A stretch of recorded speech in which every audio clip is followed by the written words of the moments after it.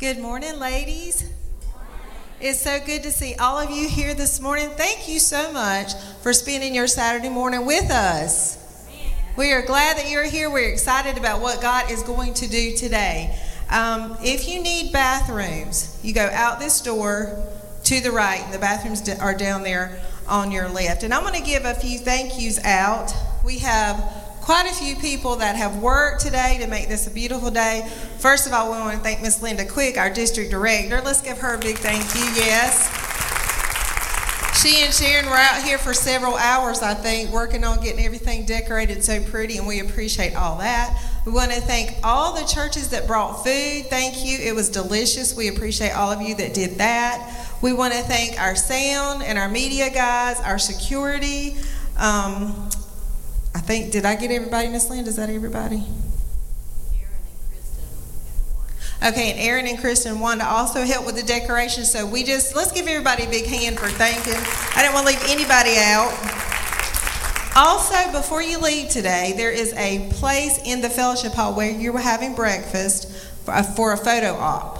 So if you'll go in there, it says abide, and there's some signs beside it. If you'll take some pictures, and if you will share on social media, please put the hashtag Laurinburg District WM Fall Fling. Okay, so everybody knows where you were. Okay, we want you to share that for everybody. And so at this time, we're going to welcome Miss Linda Quick, our Laurinburg District Director, up.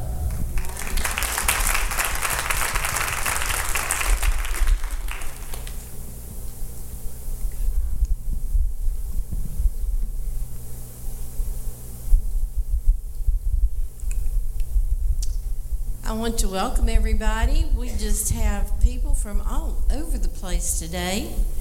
I know we have people from, and you can shout out when I call your location, Northview Harvest Ministries, Woodville, Higher Dimensions. I believe we were supposed to have some people here from East Rockingham. Also, Sherrill. Anybody from Sherrill get here? Okay, Wilmington. Okay, Raleigh. Yeah, Charlotte. Yeah, family came in from Charlotte today. And then we have people from the local community as well. And we just want to welcome all of you. And before you leave, if there are any district directors and pastors' wives or pastors, see me before you leave today, okay? Oh, yes. Thank you, Sister Joyce. I knew I'd forget. Cross Point and McCall. Ah, yes. Okay. All right. Anybody else? Maxton, how can I forget Maxton? Anybody from New Hope? All right. Okay, y'all surprised me. Some of you showed up that I thought would be in other places today. Okay. I also want to thank Sister Mandy Hunt for being our worship leader today, and we have folks from Cross Point, Northview, and McCall who are participating. This is the first time we've done a mixture in our praise team, and I really appreciate it because they've come out and practiced several times getting ready for today. So let's give them a hand. All right. I also would like to I'll do that in a minute. We're going to go ahead and do the door prizes. If you will look at your name tag, if you have a little green leaf on it, if you'll stand up, we have some folks who will get your prize to you.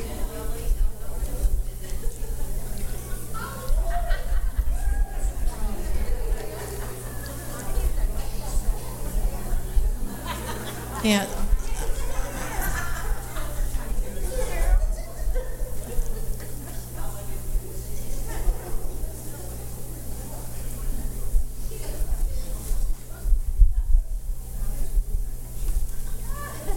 All right. Now, don't forget, district directors and pastors' wives or pastors, see me before you leave today, okay? All right, at this time, I'm going to introduce a couple of very special gifts to the conference and to us today. Sister Glenda Shank, Glenda, if you'll stand. She is our newly appointed conference WM Assistant District Director, not Assistant District, Conference Director. And beside her is the First Lady of the Conference, Sister Lynn Smith. Lynn, if you'll stand. And we're so happy they're with us today. All right.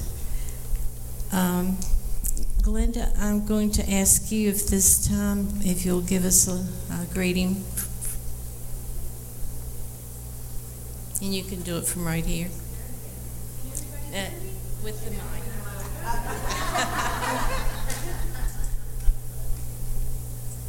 I have to get indoctrinated. Good morning, everybody. It's great to be here. I always enjoy coming here because Miss Linda always puts together a great fling. And so she certainly deserves all the accolades that we gave her and still do. We love her. I fell in love with her the very first time I met her. And in case anyone doesn't know, she is a fabulous cook, okay? But first of all, let me say thank God for all of His goodness, His mercy, and I love Him. I know you do too, and I want us to worship this morning, and I know that we're going to enjoy everything, and I am very much looking forward to this testimony this morning because I know that we've all been praying. And now we see the fruits of this. And I'm excited about hearing all of the details and how God has really shown Himself. But let me send you greetings from South Carolina Women's Ministries. Lynn Hood is the director of Women's Ministries, and she really wanted to be here, but she had a vacation planned a long time ago. So let's keep she and her family in our prayers. They are going to Niagara Falls for the first time. So keep them in your prayers for safe and fun travels. And we do covet your prayers. It's a new season, and we want to follow the Lord's leading. And because we want to see great things among our women, and not just our women, but in our conference. And so thank you for the opportunity to serve. And we are here for you. And if you ever have any questions or need us for anything, just let us know. Okay? Love you, ladies. Thank you for allowing me to be here today.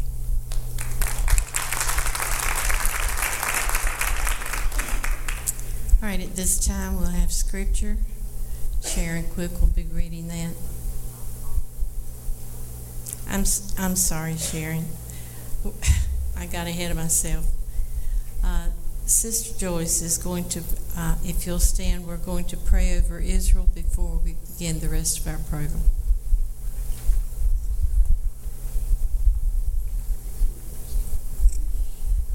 Join me, ladies. I'm going to pray Psalm 83 for Israel.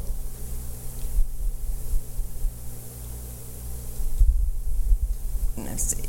Yes, here we go. Psalm 83. Keep not thy silence, O God. Hold not thy peace, and be not still, O God. For lo, enemies make a tumult, and they that hate thee have lifted up the head. They have taken crafty counsel against thy people, and consulted against the hidden ones. They have said, come and let us cut them off from being a nation, that the name of Israel may be no more in remembrance. For they have consulted together, and with one consent they are confederate against thee. The tabernacles of Eden, I'll just skip all those names of those enemies and go down to verse 13.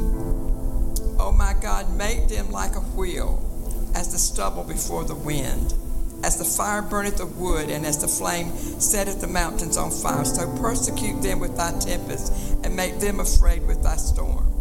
Fill their faces with shame, that they may seek thy name, O Lord. Let them be confounded and troubled forever, yea, let them be put to shame and perish. And this is why that men may know that thou, whose name alone is Jehovah, art the Most High forever and ever. We pray this in Jesus' name, and all God's people said, Amen.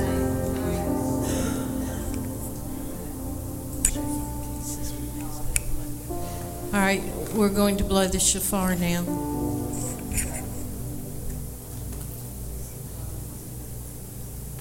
This is our call to worship.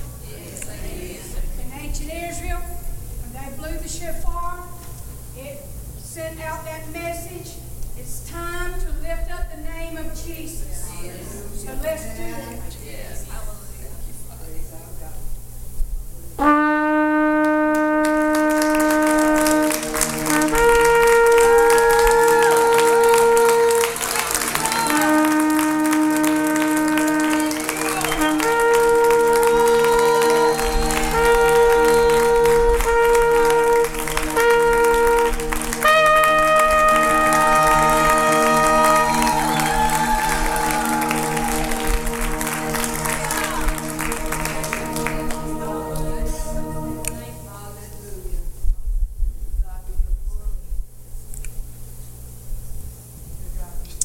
Hallelujah.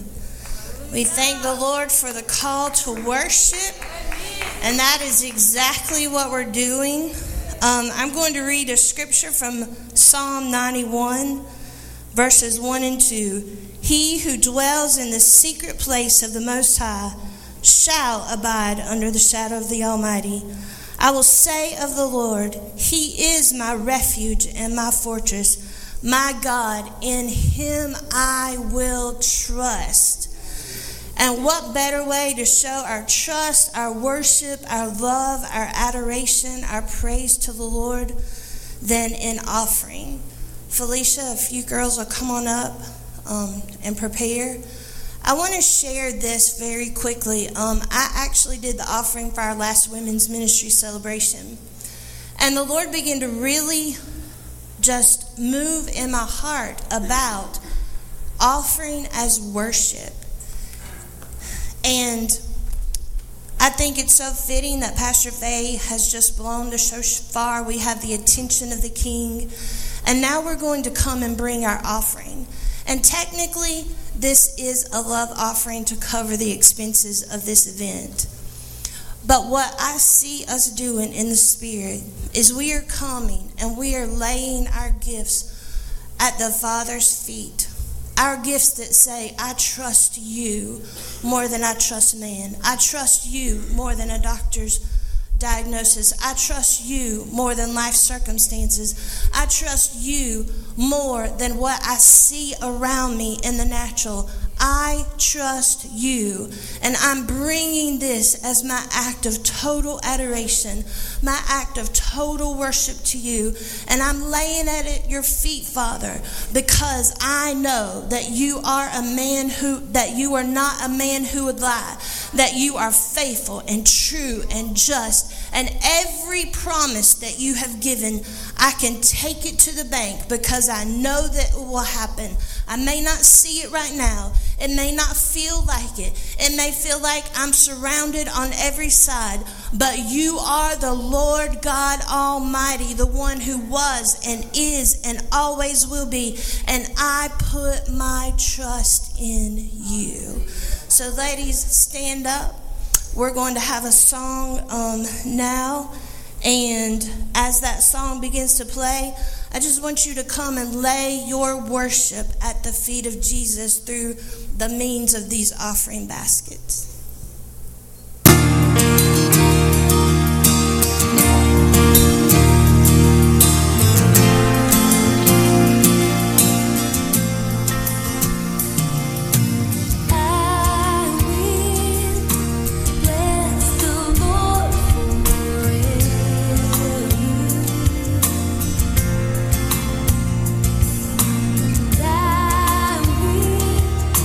Trust Him, my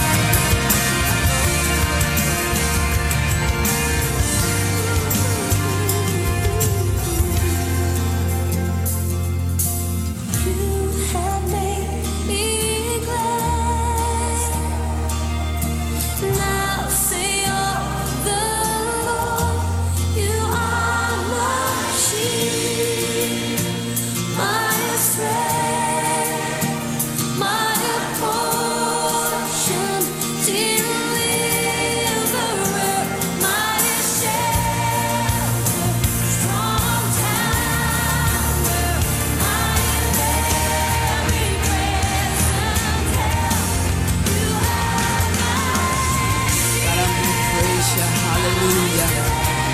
Oh, yes, God, you're worthy. Hallelujah. Thank you, Father. Worthy, hallelujah. Jesus. Hallelujah. Glory to God. Hallelujah. Thank you, Father. Thank you, Lord Jesus. We love you this morning, Father God. Hallelujah. Thank you, Father God. Hallelujah. Hallelujah. Hallelujah. Glory to you, Father. Thank you, Father God. We honor you in this place this morning. Hallelujah to your Father. You are worthy, Almighty God. We come to pray, hallelujah, over the offering on our but your glory is already here, my God, and we love you this morning. Hallelujah. We thank you for even meeting us here. And God, you get the glory. Your sweet Holy Spirit continue to abide with us in the name of Jesus. And we thank you for your offering, Almighty God. We thank you for your presence, the greatest offering that is here. Hallelujah. Hallelujah. Continue to bless these your people as they gave, oh God. And as we continue to give into your offering, our souls for your glory and the people's good, you get the glory. Now your sweet Holy Spirit continue to rule your people. And we thank you for this offering, oh God, that was received for your glory and the people's good. And God, we thank you. I love you, Jesus. And we worship you in the process of all of that. We love you this morning. And we love you. We thank you. Amen. Amen. Amen. Hallelujah. Come on, can we lift our hands to the Father this morning? Come on, he receives the glory in this place. You get the glory in this place. Come on, just welcome the Father in the room. Hallelujah, we lift our hands and worship you. Jesus, we worship you. Hallelujah, Jesus, we worship you this morning. We lift our hands and adore you. Jesus, we magnify your name. Hallelujah, Jesus.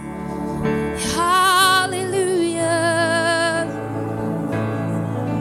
Jesus.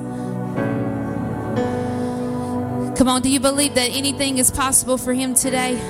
Come on, no matter what you've walked in with this morning, no matter what you're facing, come on, anything is possible for him today.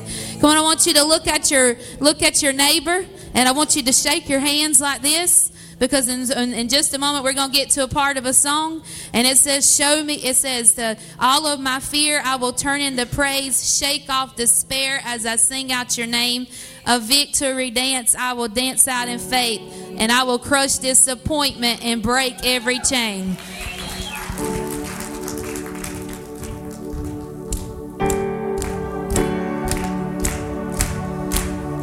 There is no shadow that has ever overcome your light, and there is no rival that could ever stand against your might. You've always been with us. Every battle you've already won. Oh, we've already won.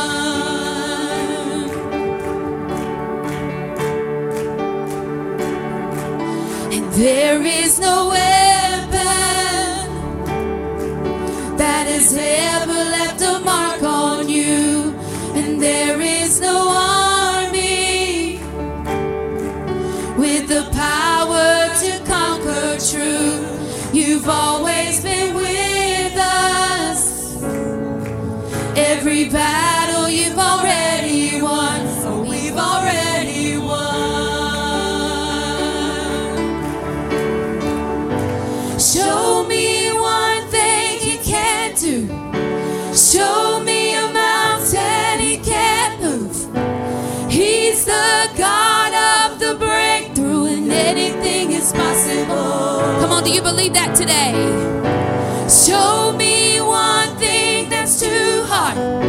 Show me waters He can't part.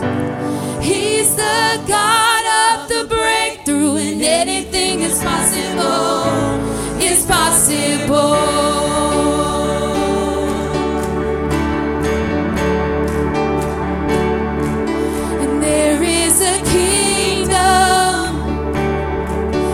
Advancing at the speed of light, and in this kingdom, every dead thing is bound to rise. Oh God, our Redeemer, He is faithful to revive. Oh, He will revive. Show me one thing He can't do. Show me a mountain He can't move. He's the God of the breakthrough, and anything is possible. Show me one thing that's too hard. Show me waters He can't part. He's the God of the breakthrough, and anything is possible. It's possible.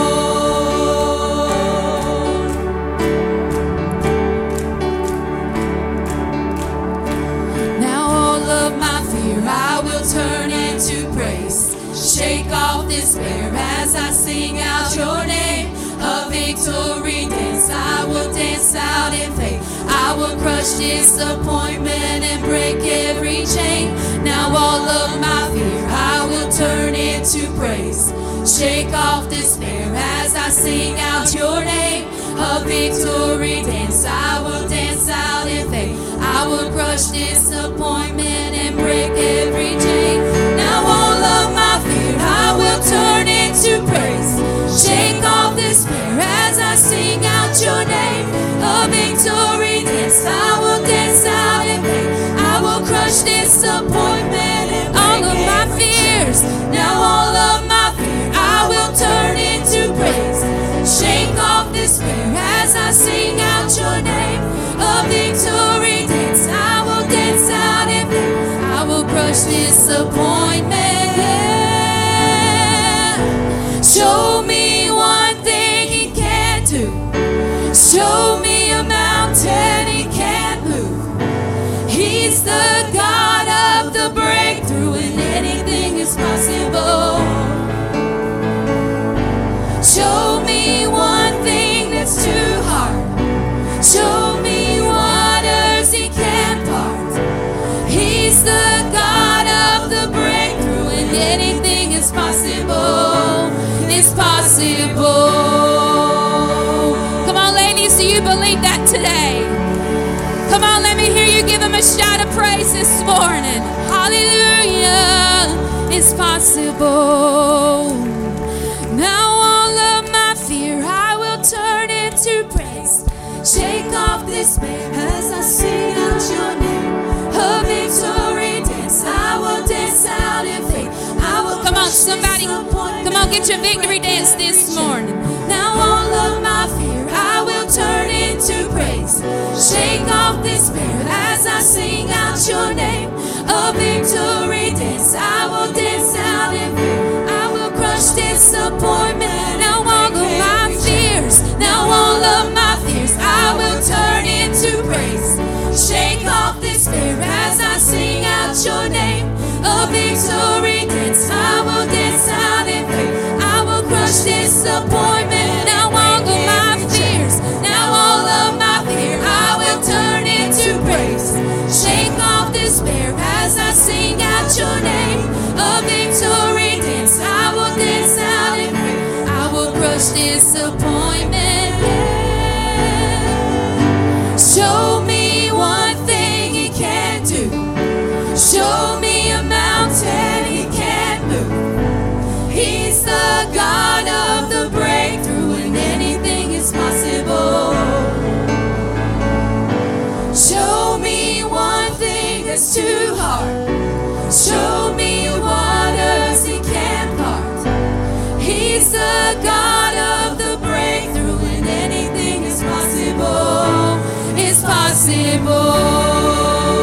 Hallelujah. Come on, do you really believe that this morning? Hallelujah, Jesus. God, we thank you this morning, God. Hallelujah. Come on, anything is possible with him today. Hallelujah, Jesus. Oh, we thank you this morning, God. Lord, we thank you, God, that anything is possible with you today. And Father God, we just thank you, God, that you are closer than a friend, God, and closer than a brother, God. God, you are worthy of it all today, God, and we just ask that you this morning, God, that you just teach us to abide in you today, God. Lord, teach us to trust you. Teach us to worship. Teach us to dwell in your presence. Teach us, Lord, today and remind us that you are in control today, God. Lord, we just thank you and we give you praise, God. We know that you are in control today and we just honor you for it.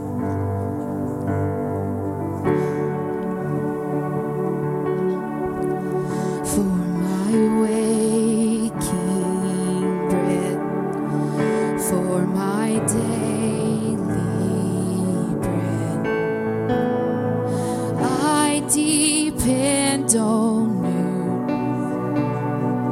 I depend on you for the sun to rise, for my sleep at night.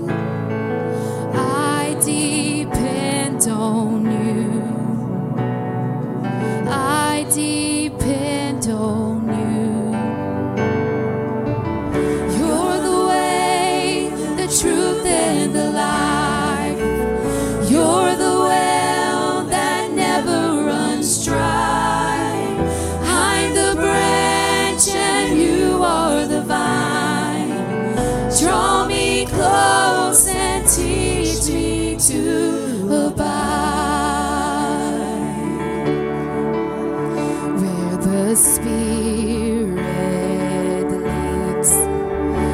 As I'm following this morning, I depend on you every day. I depend on you for the victories still in front of me. Yeah, I depend on you, and I depend on you. You're the way, the truth, and the life. You're the well that never runs dry. I'm the branch and you are the vine. Draw me close and teach me to abide. Be my strength, my song in the night. Be my all, my treasure, my prize. I am yours forever, you're mine. Draw me close and teach. You're the way, you're the way, the truth, and the life. You're the well that never runs dry. And I am the branch and you are the vine. Draw me close and teach me to abide. Be my strength, my song in the night. Be my all, my treasure, my prize. I am yours forever, you're mine. Draw me close and teach me to abide. And you're the way, the truth, and the life. You're the way. Come on, he never runs dry. I'm the branch and you are the vine. Draw me close and teach me to abide. Be my strength, my song in the night. Be my all, my treasure, my prize. I am yours forever, you're mine. Draw me close and teach me to abide. Teach me. So here I am to worship. Here I am to bow down. Here I am to say that you're my God. You're altogether lovely, altogether worthy, altogether wonderful to me. So here I am to worship. Here I am to bow down. Here I am to say that you're my God. You're altogether lovely, altogether worthy, altogether wonderful to me. 'Cause I'll never know how much it costs to see my sin upon that cross. I'll never know how much it costs to see my sin upon. I'll never know. I'll never know how much it costs to see my sins upon that. I'll never know. I'll never know how much it costs to see my sin upon that cross. So here I am to worship. Here I am to bow down. Here I am to say that you're my God. You're altogether lovely, altogether worthy, altogether wonderful to me. Come on, can we do that, ladies, for just a moment? Can we give him our worship? Oh, we give you our worship. Lift our hands. We lay it down at your feet. We're here to worship you today.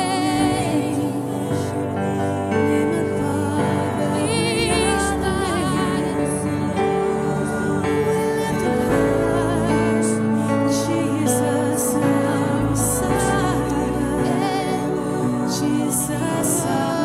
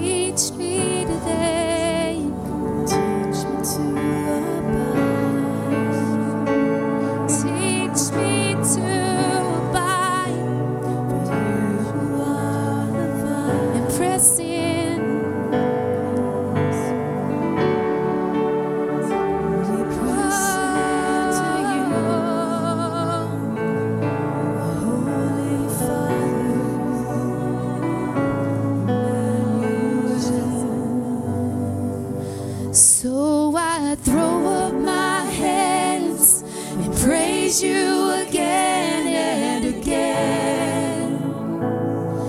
'Cause all that I have is a hallelujah,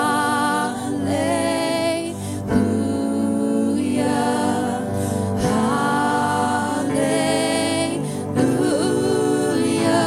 And I know it's not much, I'm nothing else fit for a king, except for a heart singing hallelujah,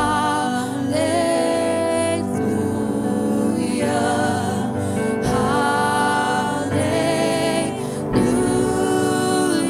So I throw up my hands and praise you again and again.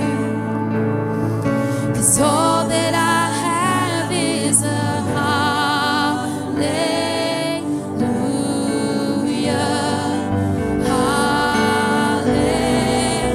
come on, ladies. And I know it's not much, I'm nothing else fit for a queen, except for a heart singing hallelujah, hallelujah.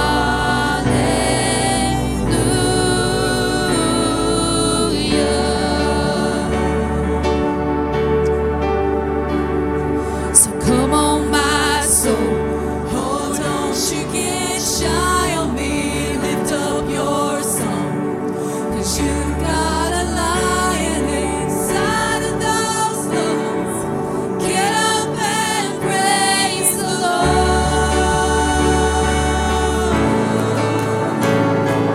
Come on, my soul, oh, don't you get shy on me, lift up your song, 'cause you got a lion inside of those lungs. Get up and praise the Lord.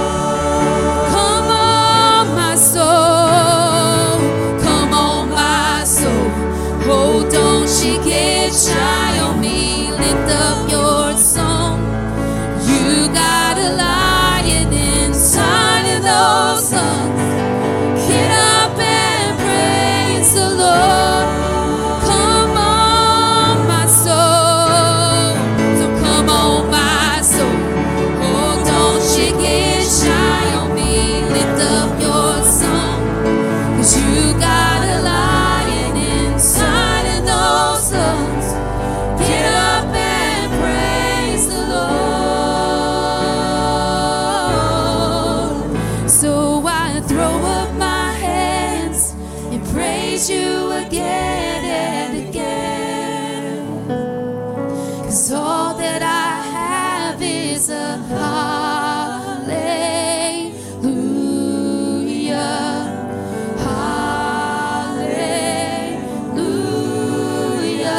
And I know it's not much, I'm nothing else fit for a king, except for a heart singing hallelujah,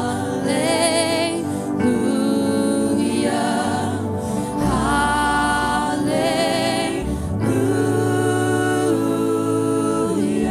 You're the way, the truth, and the life. You're the well that never runs dry.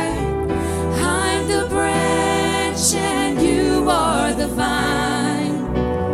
Draw me close and teach me to abide. Be my strength, my song in the night. Be my all, my treasure, my prize. I am yours forever, you're mine.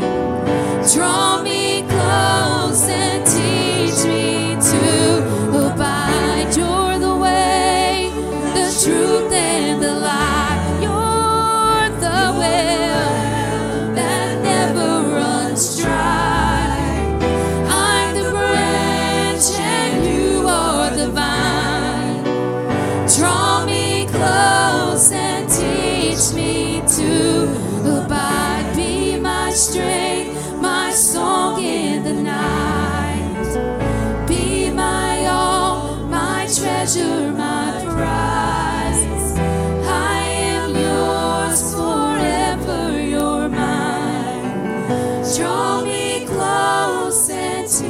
teach me to abide. Draw me close and teach me. Say that again. Draw me close and teach. One more time. Draw me close. Draw me close and teach me to abide. Oh, teach me to abide. Draw me close to you. Close to you. Oh, draw us close to you today. Amen. Amen. Father, we thank you for this appointed mark on your calendar. Lord, you give us appointed times and seasons in you. And Lord, we thank you that your appointed times break disappointments, break the enemy's plans to steal what you have appointed for your people. Father, we thank you for what you're establishing, a mark in time today. God, I know that shalom is on your heart. That peace that surpasses understanding is on your heart. That quiet confidence that you can develop in a people is on your heart. God, you said in your word, when you return, will I find faith in the earth? You are establishing a people of faith. And Lord, we thank you for the new faith portion that will be released today.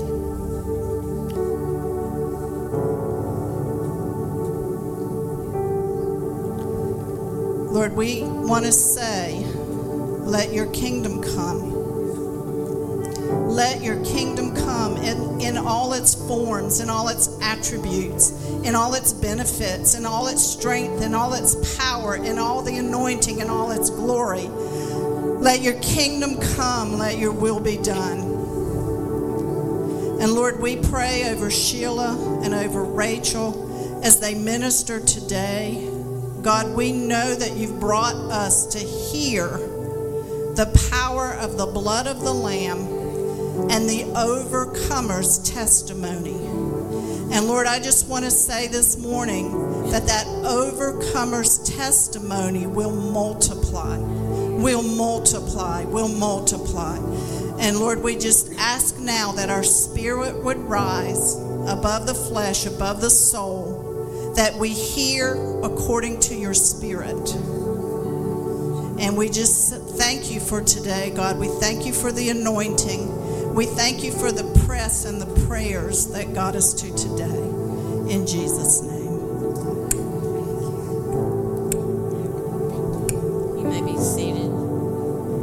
I'd like to introduce our speakers for today.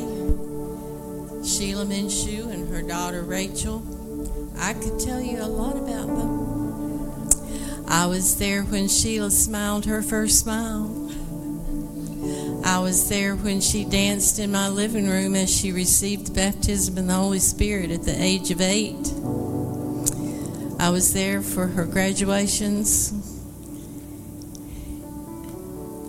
And I was there with her as she went through a very trying time in her life.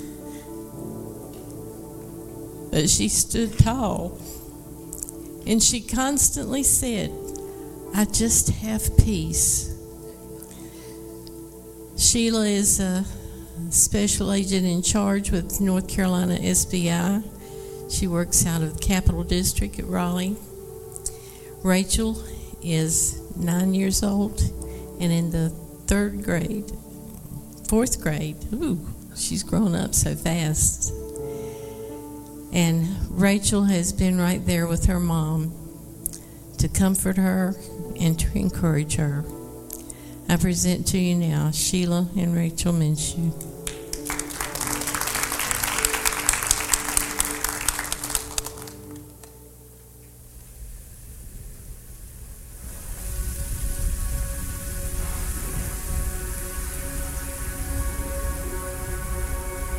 I speak the name of Jesus over you. In your hurting, in your sorrow, I will ask my God to move. I speak the name 'cause it's all that I can do. In desperation, I'll seek heaven and pray this for you. I pray for your healing, that circumstances would change.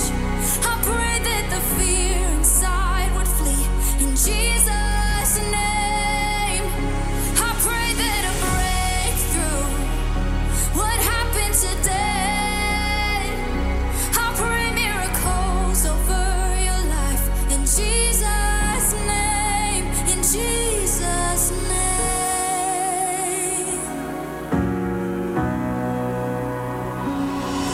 I speak the name of all authority,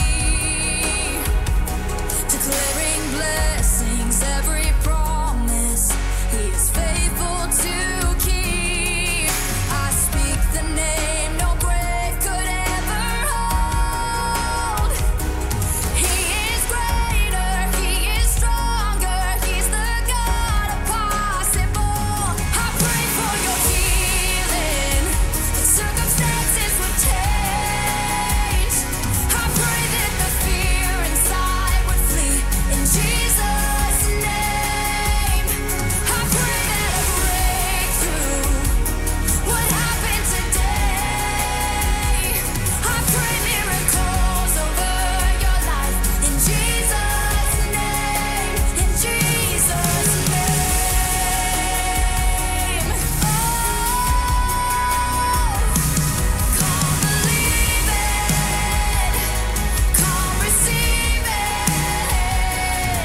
Oh, the power of His Spirit is now forever yours. Come believe it, come receive it.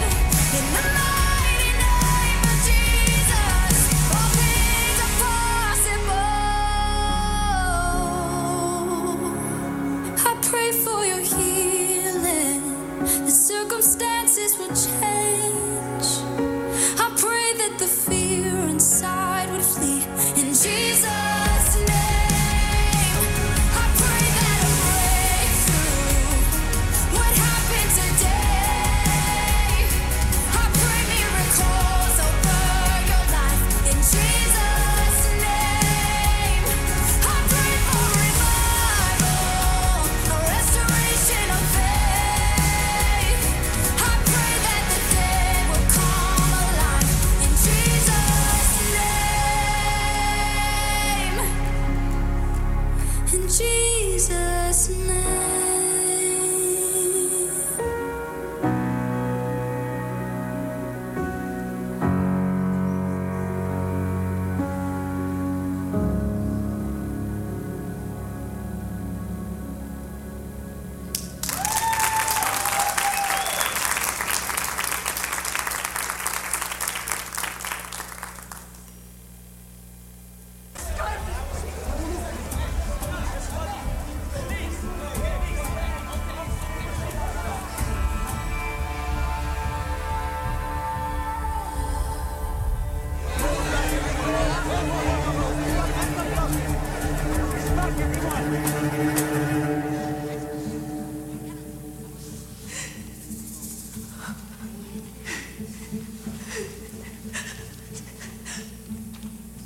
What's going on? What's wrong? Who touched me? Everybody back. I asked a question. Who touched me?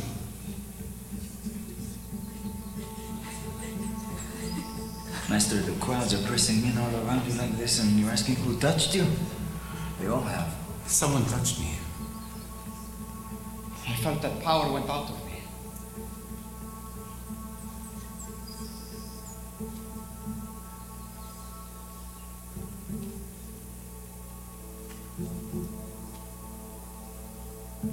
Whoever touched me,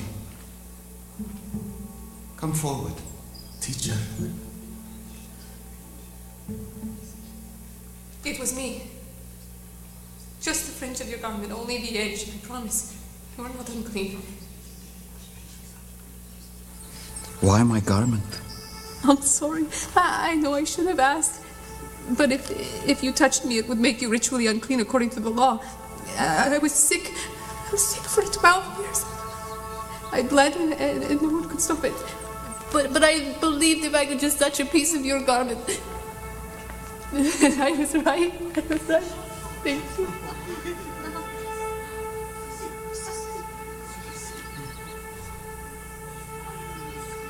Who told you I could heal? A man from the pool. And he was right. The blood has ceased.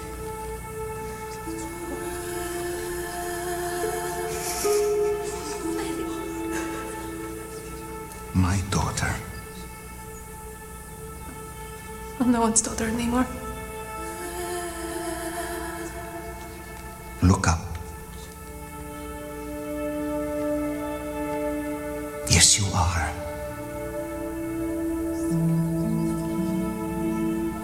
Daughter. It wasn't my piece of clothing that healed you. But it was instant. I felt it right away. I know, but it wasn't this. It was your faith.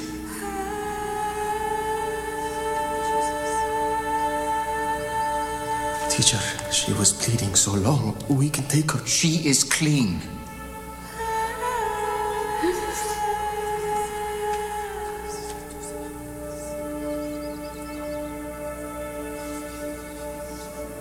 You have blessed me today. And I know. My daughter, I know it has been a fight for you for so long. You must be exhausted.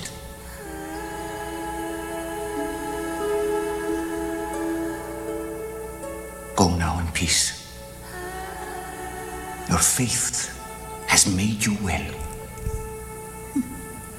I wish I could stay here longer, but I have business to attend to. Someone else has faith like yours.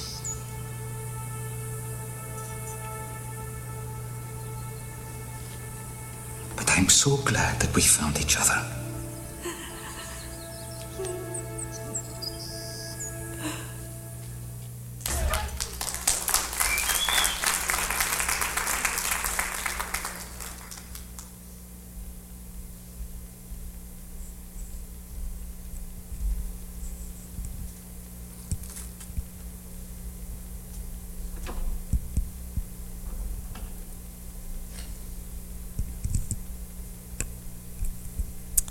If I had a title for a message today, it would be Fringe Faith. And know that we could all get to the point where we had enough faith to believe that if we could just touch the hem of his garment, that everything would be okay. And nothing that I'm going to say today has anything to do with me or anything great that I did, but it's about the prayers of his people, the faith of his people on my behalf, and trusting God in the process, and trusting in him to walk through whatever comes our way in life, right? And it's all about knowing that he is bigger than anything that comes our way, and that if we can reach out and just grab hold of that faith, he can make us whole and he can make us well. Thank you for having me today. I know I've shared a little bit of my testimony last year. Just, of course, that was very early on in my journey, so I just kind of want to give a recap. There are many people who weren't here today, and there's people who have known about the journey that we've walked through, but I'm going to attempt to just kind of give you a summary and then really just dive into what God has done and just how great he is, and I hope that you will get something from it today. But February 17th of 2022, started like just any other day for me and my home. My husband and I, we packed up the kids and we got ready for school, and we dropped them off at school, and then he and I headed off to a clinic nearby. I was scheduled to have an endoscopy because I'd just been having just some pain when I'd been eating. They had diagnosed it. They knew my gallbladder needed to come out. They thought that's what it was. They said, but we're going to do this just in case, just to, before we go in, just to make sure everything else is fine. So we did that, and so it's like I said, we dropped them off at school, and we went to that, and went into that procedure, and I woke up, a little bit later, and a nurse came in, and she said, I need you guys to come down to this room. I kind of looked at my husband, and it's like, well, I don't really like going into the no good news room, so we walked down there, and we were immediately, the doctor came in and said, I'm sorry. He said, we had to stop the procedure. You have a very large mass in your duodenum, which is part of your digestive tract, right there at your stomach. We couldn't complete it, but we need you to go immediately to this other facility and have this test done. So we did that, and we met the next day with, we were told to go to another doctor's office the next day, and we did that, and we walked in, and suddenly about 6 or 7 doctors came in, and as you can imagine, our anticipation and anxiousness was growing at that point. And the main surgeon, he was held up, so one of his partners in the facility there came in and said, we need to explain some things to you. I'm sorry to have to tell you this. He said, but you have stage 4. It's a very rare, inoperable cancer. And immediately, you hear those words, and it changes your life. All of a sudden, things are very different. And so they began trying to explain to us what was going on and what that looked like. And the other surgeon finally came in, and they just began this influx of information, and it was just a lot to take in. And my husband, he had to get up and step out. He goes out in the hall, and he was just overcome, and just not at all what we were expecting that day. And so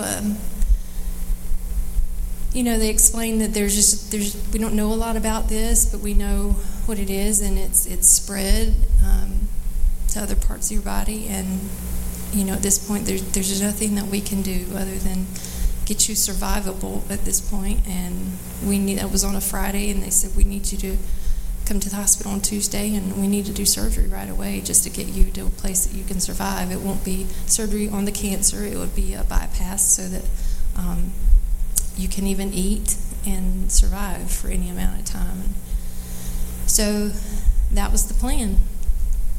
So we went home, and at that time we didn't know what to tell our kids, so we just let them know that Mommy's got to go in the hospital for a couple of days, and to try to get me better, and we'll figure it out from there. And so that Tuesday we packed up and we went to the hospital. But I want to tell you this, so the days and the months leading up to that diagnosis had been very strange for me, and strange in a good way. It was just that the Lord had been dealing with my heart and my life so much. It seemed like every morning I was just consumed with this overpowering emotion that God, there's something more. Like I need and I want to do something more for you. God, show me somebody. I just feel like there's somebody I need to bless, somebody I need to help. And I know that you're able to do that, and I just want you to work through me. Like, give me that opportunity. And we got to be careful when we pray prayers like that, right? Because you don't know how God will use you, and you don't know what's coming around the corner. But if you pray a prayer like that, you got to mean it, and you got to be ready to grab that opportunity no matter what it looks like, no matter what it feels like. And you've got to say, okay, God, this is it. And I got to tell you, in the doctor's office that day, when the doctor said those words, and as it's just powerful as it was, that what could have been such an oppression and depression in that room, there was such a peace. And I don't know how to explain it, but I know that in that moment, I said, this is it. This is that defining moment that I say, I either choose to trust God with everything that I have, or I don't get to trust Him with anything. And I have to lay aside whatever I've claimed to believe, because if I'm just going to have a wishy-washy faith, that's not going to work. For me, I had to choose to either believe what I have learned and what I have taught and my kids and preached to other people. For 47 years of my life, being raised in a Christian home, it's all I heard. So I either choose to take that, what I've learned for 47 years, and put it to the test and say, okay, God, this is it. This is that time. Use me, whatever this looks like, or I just throw it all away. But in that moment, I said, okay, I'm yours, Lord. I don't want to walk down this path because I'm scared. And I hear what they're saying. But I know that you are my God, and you on the cattle on 1,000 hills. And you created all this in a word. And I know that in a word you can heal me. But if you do not, it is okay. I will walk this path, whatever it looks like, until you tell me that you're done. And so I went to the hospital and prepared for surgery in what was supposed to be a couple of days. And again, the Lord works in mysterious ways. And let me just tell you, we weren't quite prepared for what happened afterwards, but my mom and my sisters and the whole family, came together, and they were there for me and my husband. And I ended up in the hospital for about a month, and that was hard because during that time it was just after the height of COVID, and I couldn't see my kids, and all my kids knew was that Mom suddenly disappeared. And that's hard when you got a 6, a 7, and a 17-year-old at home, and you didn't prepare them for any of that. You just prepared them for a couple of days, and suddenly she's gone. And during that time in the hospital, things with surgery, the surgery went well in a sense, but some other things happened that didn't go quite so well, and my stomach quit working, and I just began to get really, really sick. And I think, it was hard to wrap your head around it too, because you have to remember, I went into the hospital this healthy, 45-year-old woman who could move furniture by herself, and suddenly I'm just getting really sick, and I don't feel strong enough to do much of anything. And as the days turned into weeks and the weeks turned into a month, my weight plummeted. I lost about 40 pounds while in that time in the hospital, and that's a drastic amount of weight for anyone to lose in that amount of time. And it was just took a toll on me. And then it came to the point that I had to have nourishment if there was any chance for me to start chemo, which was the only other option at that point for me. Then I had to have nourishment. So the decision was made to put in a feeding tube. And that was really difficult, Suddenly you're this person that can't really hardly fight for yourself, And I would get sick day in and day out all through the day, and my mom was there, and she would come to the side of bed at the hospital, and she would just sit there, and all she could do was wipe my face with a wet rag, and as it just continued all through the day.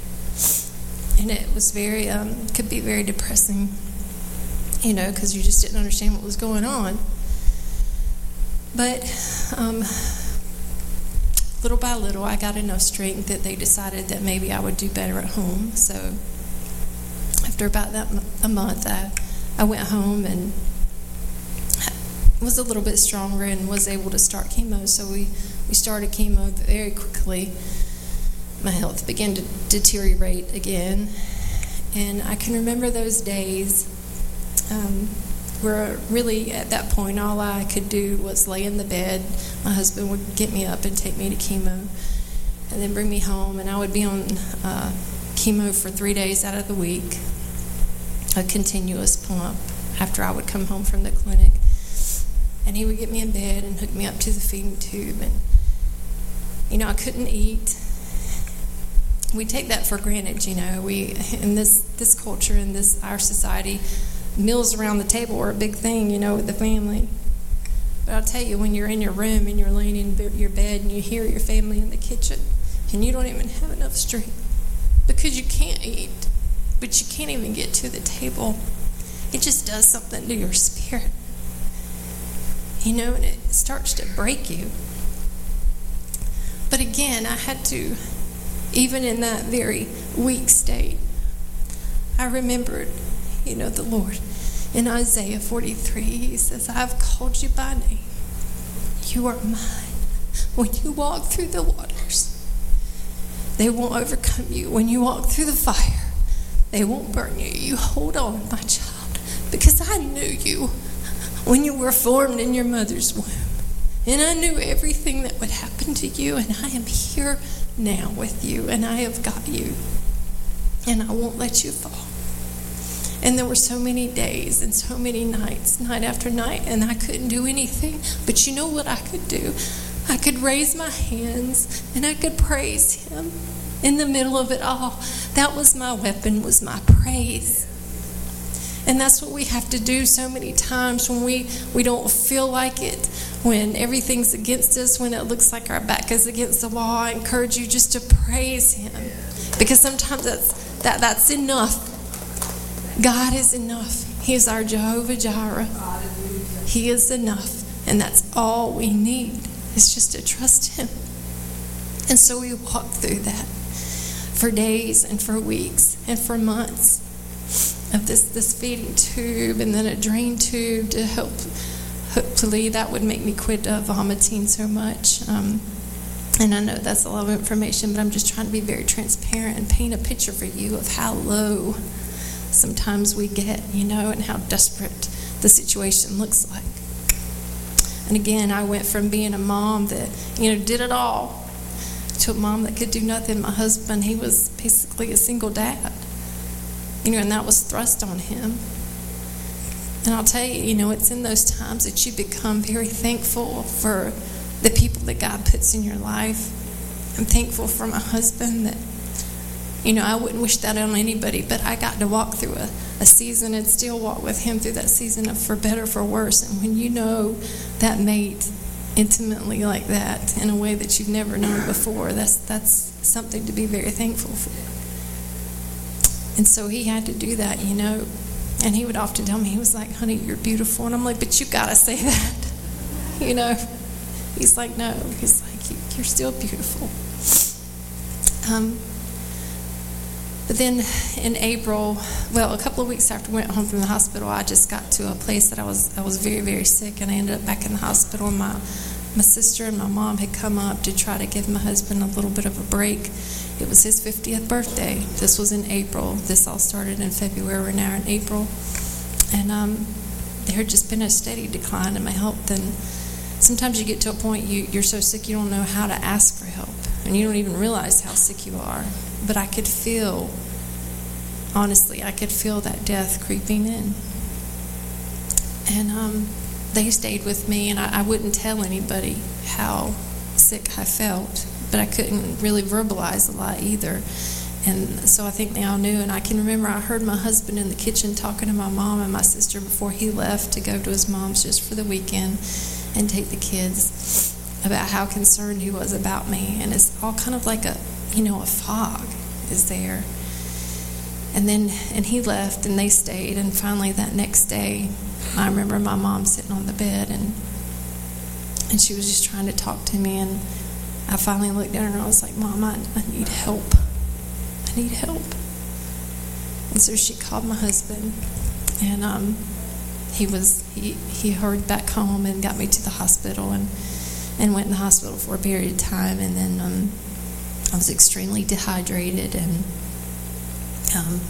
near a point of no return. But thank the Lord, we got me there in time, and things turned around very quickly, and I was able to come back home. And the kids had planned to go with my mom for spring break, so it worked out, and they went with my mom and my sister back home. So when I came home, I just had a chance to kind of recover and get things together. And I remember that night laying in bed, my husband and I, after we got home from the hospital, and I was like, man, we've just been through so much. And I was like, God, could you just give us something? Let me know that you're there, that you haven't forgotten me, that you're going to stay true to your promise. Because one of the main verses that he had given me in the beginning of all this was Psalm 91 that my sister read, that whole chapter, and I would read it day after day after day. He who dwells in the secret place of the Most High shall abide. Shall abide. And abide, it means to act accordingly, to move or act accordingly with something. And so I had to remember to move and act accordingly with God's will, whatever that looked like. Again, whatever that was, that's what we were going to do. And my husband and I had prayed in the very beginning of all this, Lord, we don't know. We know there's a bigger plan. And if it's just to restore somebody's faith, if it's for somebody to see how we walk through this and choose to praise you, then glory be to the name of God. That's what we will do. And so in each of these seasons that we walked through, even though it was so hard and it just seemed like the end several times, but we would remember, God, you're in control. No matter what, you've got this. And he did. And that night we prayed, and we were just crying out to God, and Lord, just give me something to let you know you hear me. So the next morning we got up, and I remember turning to my husband, and I was like, I want to try to eat. I just want to try to eat. And he was like, well, babe, you know what's going to happen? I was like, no, I want to try. He was like, what do you want me to get? I was like, run to Hardee's and get some grits. Let's try some grits. So he runs down to the Hardee's, and he comes back, and we're both sitting at the table, and it's the strangest thing. It's like, you and your husband sitting there, and you're staring at each other watching me take it. What's going to happen? So I start eating the grits, and I ate some more grits, and I ate some more grits, and they stayed down.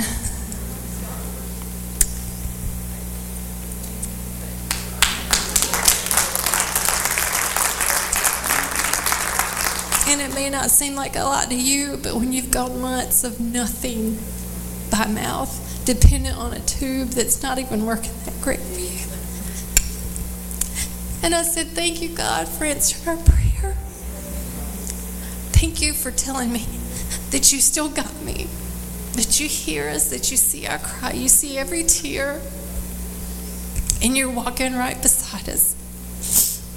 And that was a great turning point. And so my stomach just started working.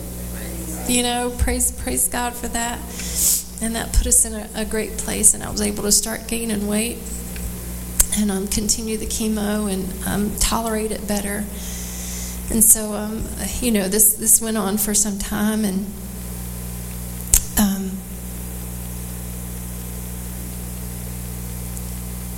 like I said, we one of the things that we had prayed about was, God, give us opportunity in this and work through this. And he did all along the way. The people that I met in the clinic at chemo, it was just such a joy to be able to talk to the nurses and the doctors and the other patients, and just to share with each other, and try to encourage them. And again, it's not what you would expect. When you're praying for God to give you the opportunity, you're not praying for God to make me sick so I can go in a hospital and be around a bunch of other sick people. I mean, that's not really what you had in your mind. But you know what? That's where God put me. And I wouldn't trade those experiences for anything, honestly, with you. The people that I've met, the people that I've come in contact with and been able to share, even in those moments when I didn't know how this would turn out. You know, when I didn't know what it looked like. And I was able to tell them, look, I'm praying for you. And I'm praying that God will see us through. And no matter what this journey looks like, no matter what happens in the end, that his name will be praised. And that he will just give us beauty through our circumstances. And that we'll be able to walk through it. And, you know, it's been a long journey. And again, from April through the summer and through the rest of the year, and as I continued chemo, it was, you know, I was doing well, and I kept having scans, and nothing was spreading. This is a very aggressive cancer, and the doctors, you know, they have those hard conversations with you, and they tell you, you know, what to expect, or what, based on the little bit of data they had and what it was like, and very aggressive, but yet I was maintaining.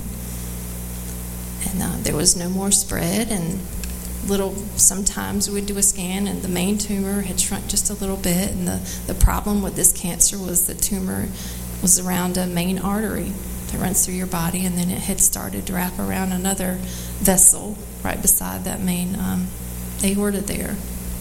So it was a very delicate situation. So, but, you know, I was doing okay, and I felt strong, and again, all to the glory of God. I was just making it. But then towards the end of last year, the doctors said, well, we want to put you on a maintenance plan. And I don't know about you, but the words people use sometimes can really strike a chord with us, and maintenance really wasn't something I was interested in. Not. You know, we had been praying, and you all had been praying for us, and our prayer wasn't, God, just maintain me. Right? I mean, my prayer is, God, you're going to heal me, whatever that looks like. You're going to move in a very definite way. And so we told the doctors, well, okay, but again, that's not really what we're interested in. You know, you've told us all along that surgery isn't an option, but we don't know a lot, and if things change, that at any time we would be ready to pivot and explore that situation. So where are we with that? And so we presented that question. And they didn't seem, you know, very hopeful, but they were willing to discuss it. So that was around about November. And in December, we went back for one of our weekly visits, and the doctor said, this was a few weeks later into December, and he said, I've been talking, and I've talked with Dr. LeComte, who was my main surgeon, had a surgeon and an oncologist that I saw regularly. He said, let's talk about surgery and what that might look like if it were an option. I said, okay. So we talked about that, and he said, I want you to go see Dr. LeComte, your surgeon, and talk to him. And we've talked about some things, and we'll see where this goes. So we did that, and we went and talked with him, and we sat in the office, and he said, there's a lot of hurdles that we would need to get through to even get to the place that surgery is an option. He said, but it's been a year, and you've been on chemo, and, you're doing remarkably well. We don't normally see this with this type of cancer because the data shows that most people kind of go in this direction pretty quickly. He said, and then there's a certain percentage of people who kind of hover right here. He said, but you're just kind of out here. He said, I don't really understand that. He said, but again, we don't have a lot of data. He said, but you're just kind of doing your own thing. And so my husband and I, we just kind of smiled. We're like, okay. So he said, well, there's a surgery that we call a Whipple surgery, and some of you may be familiar with that. Maybe you've had family that have had to endure that. He said it's generally reserved for this type of patient, not really this cancer. He said, but it's kind of one of the only options, and we don't really know if it would work, but if it did, it might give you a couple of years, because we're not sure that it could really do what it was designed to do. And so we told the doctor, we said, well, look, I hear what you're saying. I do. And I appreciate that. And because those things are hard to hear, when somebody dates down your life. But we serve a God that's greater than any of this, and we respect you. But we've been praying for the option of surgery, and now you have presented the option of surgery. So we're going to walk forward in this, in faith, believing that God is on the throne. And this is what we've prayed for. And we will not turn our backs and run. We will walk through those doors of opportunity that God's given us. And so we walked out to the car, and my husband just began to weep. And I was like, babe, what's wrong? And he was like, I don't understand. He said, did you hear what he said? I said, I heard what he said. I said, but who do we trust? Our faith is in the Lord. I said, I don't care. They can give me a date. They can give me a range. It doesn't matter. What matters is our faith in the Lord, and we will stand on his promises. And we will stand on the promises he's made to us and what he's put in our heart, that no matter what, I will see you through. And you, at the end of chapter 91 in the Psalms, it says, and with long life. With long life, I will bless you. I said, and that is the promise that he has given us, and we will stand on that. No matter what we hear, that is what we will believe, and that is what we will strive for. And that's how we will walk in faith, knowing that God is going to see us through. I had already been through, look, I'm not going to act like this has been an easy journey. It is not. Because there were times when I was broken and I was weak, when I was in the hospital, and when I was finally able to go home, and I sat on the edge of the bed, my husband had finally left. I'd had someone with me 24 hours a day, every day, because I could not do for myself. But I finally told my husband, you need to go. I'll be fine. There are nurses here that can take care of me. And so I was alone for the very first time that last week in the hospital. But you know what? The devil knew that. And he knows when to pounce on you. Because he thought, okay, well, her support, her warriors, her prayer warriors are gone. But what he forgot was, okay, yes, those people are gone, but my God has taught me that I don't need anybody to go to the throne for me, because I have direct access. And he sat on the bed next to me, and he got all over me, and he was like, you will not see your kids grow up. You're not going to beat this. Look at you. You can't even lift a fork to your mouth and eat. You can do nothing. There's no future for you. And I just began to weep. And I got up and I got out of that room best I could. And I got my walker and my pole. And I walked down the hall and I began to cry. But you know what? The Lord, he knew that moment would come. And that's a spiritual battle, because he was over there fighting that battle for me. He was wrestling with the enemy of our soul. And he had me covered. And he sent me a little angel in the way of a nurse, because they had all come to know me. I'd been there a month, and she saw me and she was like, are you okay? And I was like, no.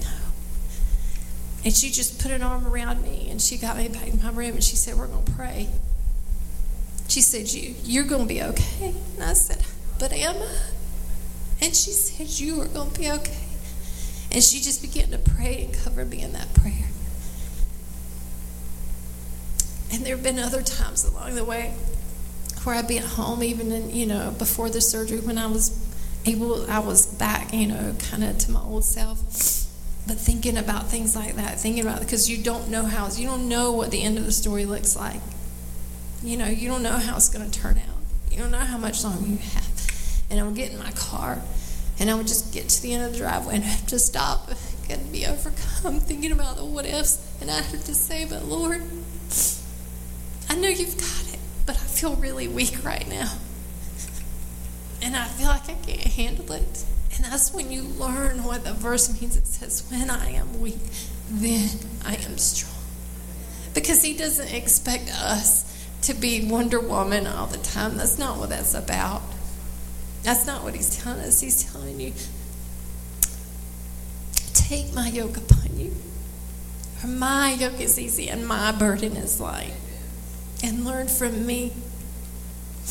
You know, let him do the work for us. Let him take the load.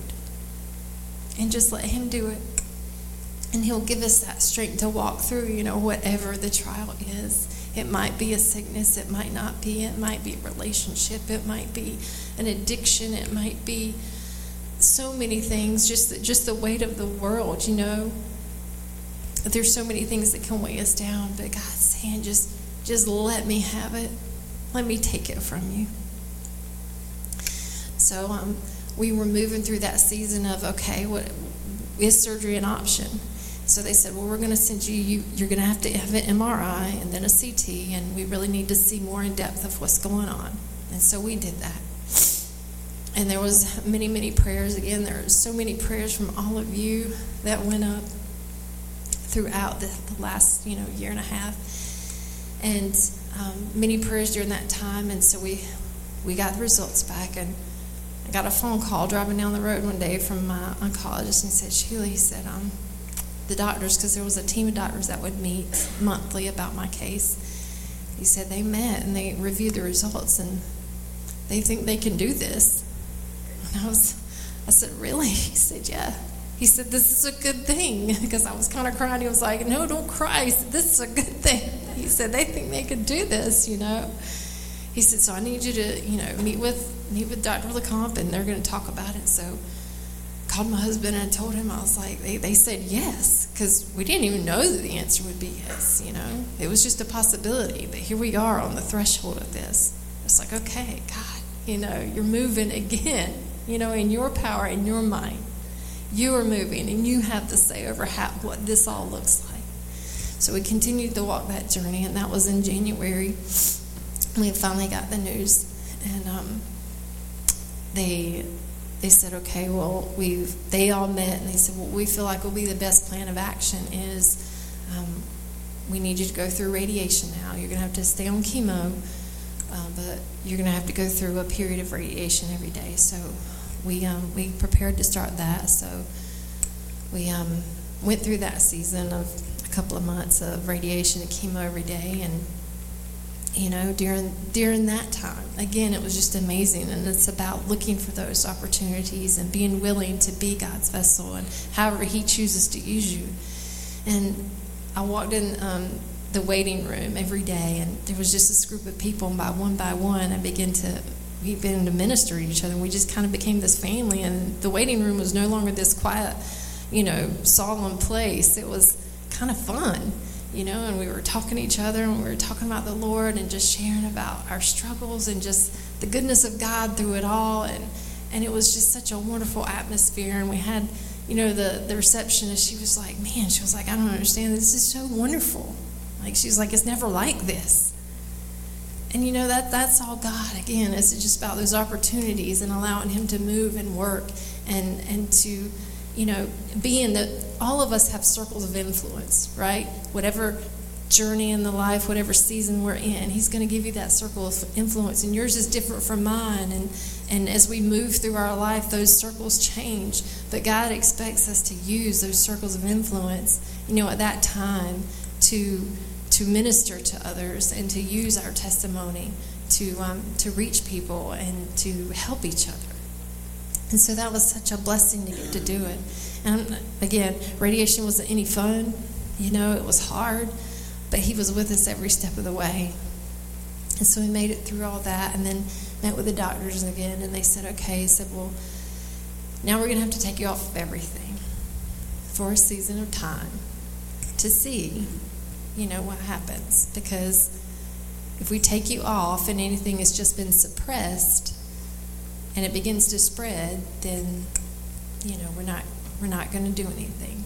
He said, because there would be no point in it. He said, okay. And that was scary. That was hard. And that takes an incredible amount of trust, to just decide, okay, Lord, I still trust you. You are in control. And again, I believe that you're the God of it all. You're the great physician, and you didn't bring us this far to fail us now. And so we were cut off of everything and began to move through those weeks. For 6 to 8 weeks, we would have to be off everything, and then we would go to the next step. So again, this is all a process. And so much of our journey with God is about trusting the process. You know, that, again, whatever it looks like in our life, you know, and we don't always get the healing. I want to make it very clear. This is a testimony today about the healing that God has provided for me. But I want to be very clear that I understand, and it is a truth, that we don't always get the healing like we want it.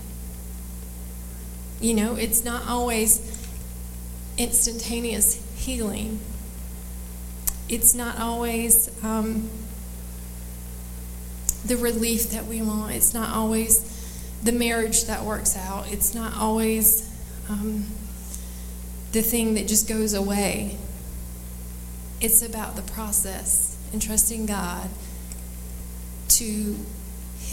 for His will. And you know, we can't see the big picture, but God can.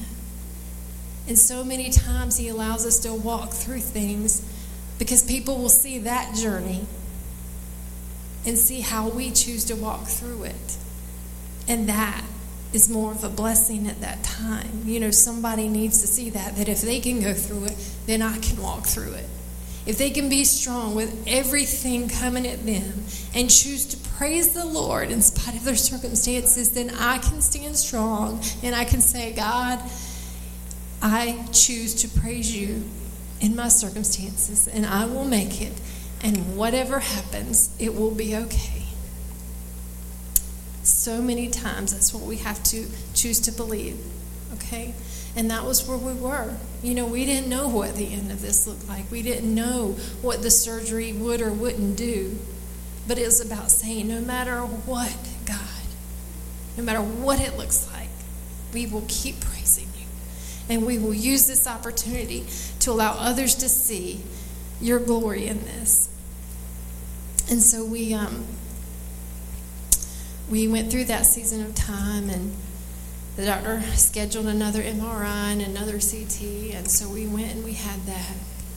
And I got to tell you, those are some hard times waiting for those test results. And they have this thing now called UNC My Chart, and you know what it does? It's of the devil, because it allows you to see test results before. And that's not a good thing. I don't know which is worse, sitting in the doctor's office waiting for him to tell you, or you reading it going, I don't know what that means, but it doesn't sound good. And so, you know, in one of my anxious moments, I called my sister. I was like, this is my password. I need you to look at these results because I can't read it. My heart was beating out of my chest. And she texted me back. She was like, okay, I don't know everything, but I think it sounds good. I was like, okay. So then I opened it up and I read it. And I wouldn't even tell my husband I'd done that. And so, but then we read it together, and I was like, okay, all right, this sounds pretty good, you know? And so we had our doctor's visit, and he went through it, and he was like, okay. He's like, well, he said, everything is stable, nothing is spread. It looks like we can move forward. And so then he began to talk about what all that really looked like. And he began to explain the surgery. He said, you know, I need you to understand that this is a very intense, very major surgery. He said, because what we would do is we would go in and we would have to remove part of your pancreas, try to remove the tumor. He said, remove some vessels, lymph nodes. He said, we would reroute things, take out some other glands, take out I don't know, something up there I guess you didn't really need. He said, and then we would go to the liver. He said, and we would, because it had spread to my liver, we would take out part of your liver. We would, because there were about 4 places on the liver where it had gone. He said we would remove part of that and then do what they call an ablation, burn the others off. He said, so he said it's like 2 major surgeries, kind of like it into an organ transplant. He said, so it's going to be rough. He said, and I want you to know what you're up against. He said, and I need you to understand that's a best case scenario. He said, because if we get in there, he said, and we run into this, whatever this is. For instance, if we can't remove the tumor, we just can't get it from around those vessels safely, he said, we will stop the surgery, and that'll be that. I said, okay. He said, number 2, if we get past that and we move on to the next part, if you begin bleeding severely, he said, we will have to stop and shut it down. I said, okay, got it. And then, there was a third thing. There was about 3 or 4 different things. And we said, okay, we got it. We understand. And he said that it's a lot. He said, and it is your decision at this point, whether we move forward or whether we don't, because we can't make any promises. This is kind of like a Hail Mary, and we're just going to see if that's what you want. That's what we would do. And so once again, we were able to have a very candid conversation with our doctor. We said, I hear what you're saying. And I don't know where your faith is, but ours is strong. And for the past 1.5 years, this has been our prayer. And this is the pinnacle of all of those prayers. And we're going to trust God that He's in control. And we're going to allow Him to work through your hands into this situation. And whatever happens from there, be okay. However the surgery turns out, it will be okay, and it will be a blessing, and we will use that for His glory. And you know what my doctor said? He put down his pen. He said, I believe that too. He said, my faith is strong. And there was a little nurse that's been with us the whole time. She was standing at the back of the office. And she said, I believe that too, girl. I said, all right. I said, well, we're all on the same team then. I said, let's do this. And he said, all right, let's do this. So they set a surgery date for June the 6th. And that was some interesting date because that was my mom and dad's anniversary.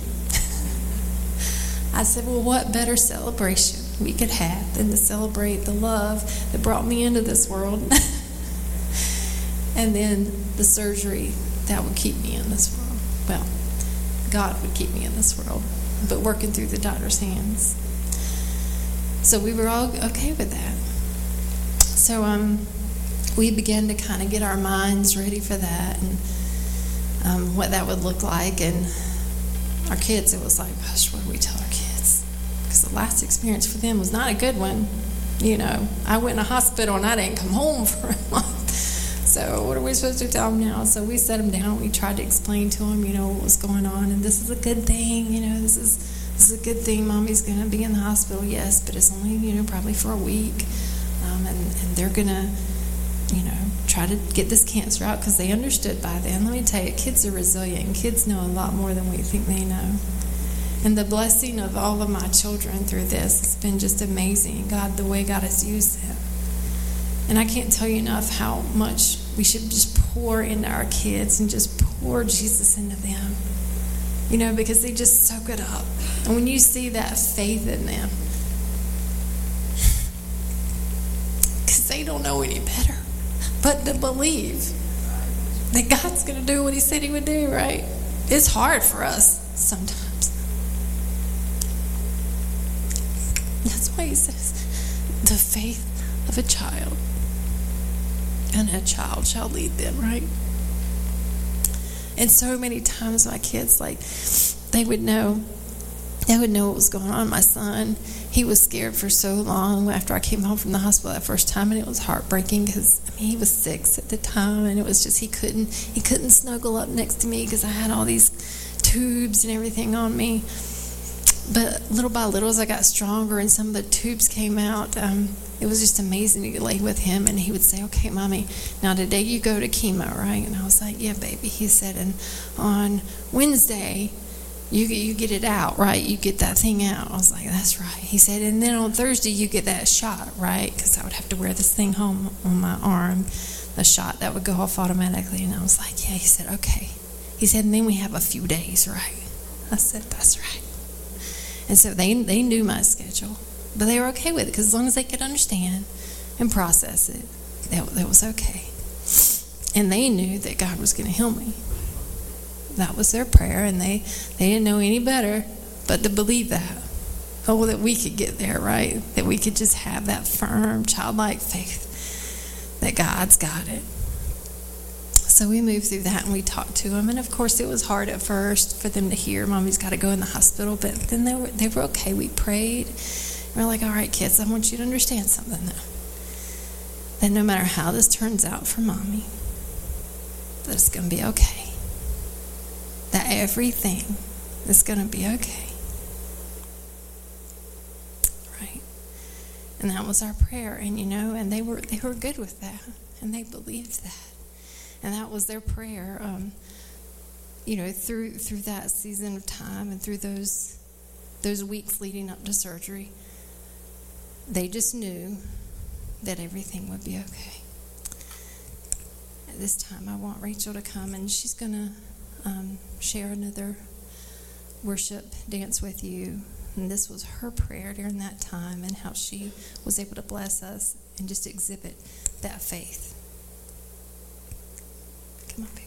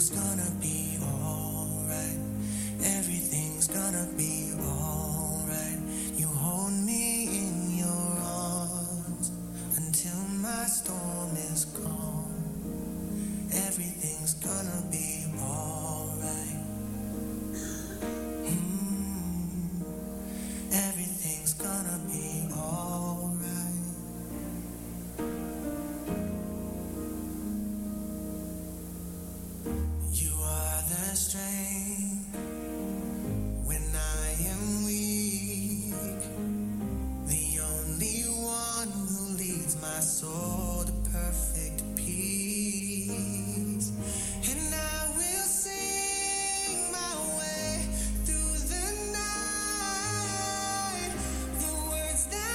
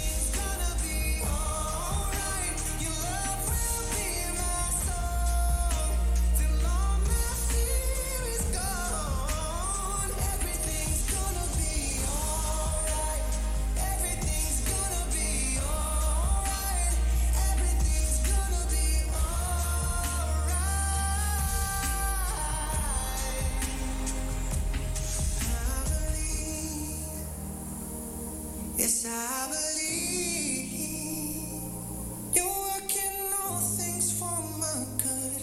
You're working all things for my good.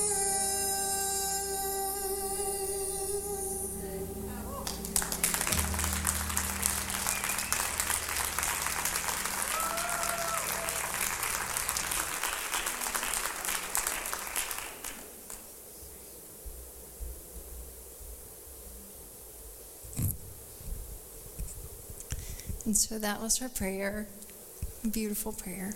And she knew that everything would be all right because she had heard her mom and daddy and her family, her aunts and uncles and everybody and the people in her church and the people in this church pray. And she knew that that's all it took was just one word, one touch.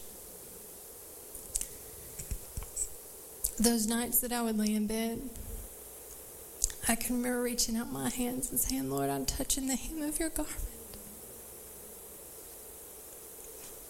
I'm reaching out, Lord, and I know it's there, and I'm touching it. And I'm putting my faith in you. And I know it's going to be okay.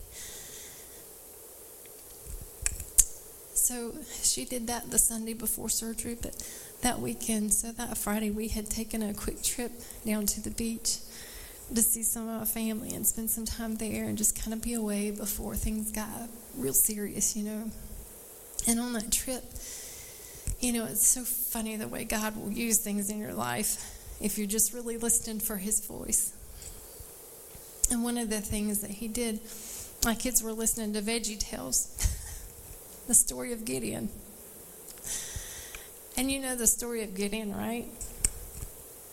And how God used a small army and kept making it smaller and taking away the things that we think we need to fight. And what happened? He won that battle against all odds. And there's a point in that story where he told Gideon, he said, you have your men, you get them to get the trumpets and the blow to the trumpets, and you scream out, for the Lord and for Gideon.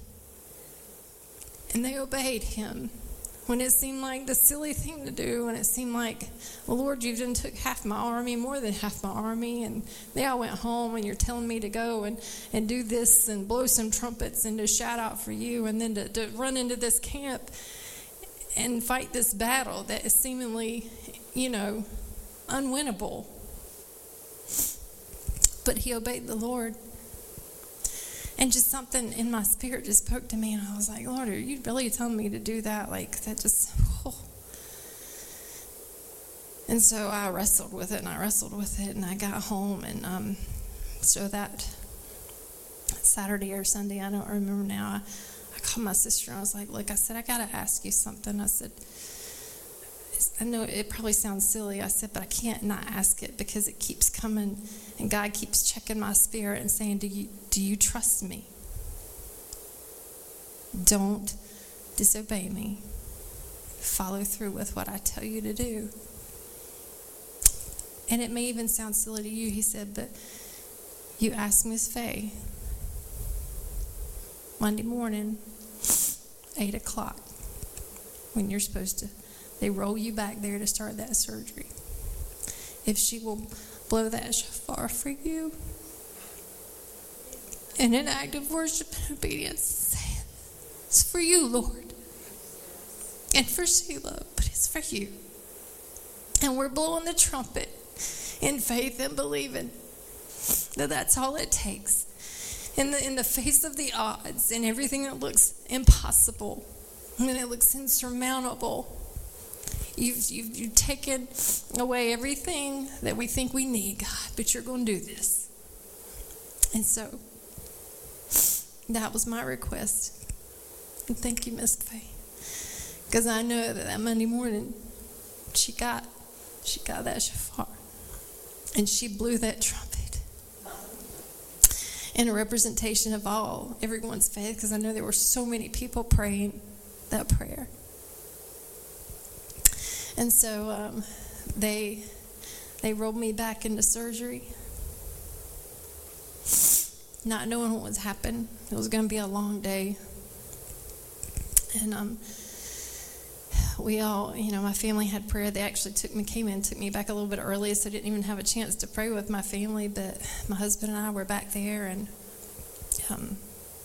one of the pastors from our church came and did pray with us before they put me out. And but you know what? The Lord would direct me to do too. This is another one of those things. He was like, you pray with those doctors.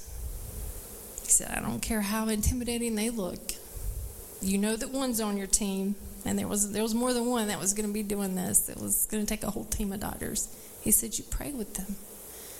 And so they came in and they had their words, and they were like, you understand this and you understand that, and that if this happens and this happens and this happens, then we stop, and all of those parameters that they had put in place. And we were like, I understand. He said it's not too late to say no. I said, I understand. We're good. We're going to do this. And so he said, do you have any other questions? And I said, just one. I said, okay. I said, can I pray with you? He said, absolutely. And so my husband and I and those doctors, we gathered together and we prayed. And we just prayed that simple prayer. Lord, thank you for giving us joy in chaos all these many months. And it's been hard, but you've brought us to this place at this time. And we're trusting you right now with everything that we have. Whether I come out of the surgery or don't. Whether the surgery turns out or not, Lord, use their hands, work through them, and let your name be praised, and that no matter what, it'll be okay. And that was our prayer. And so the doctors left, and the nurses came in, and they took me away, and I was in La La Land for some really good sleep. And so the next thing that I know, I'm waking up in the recovery room, and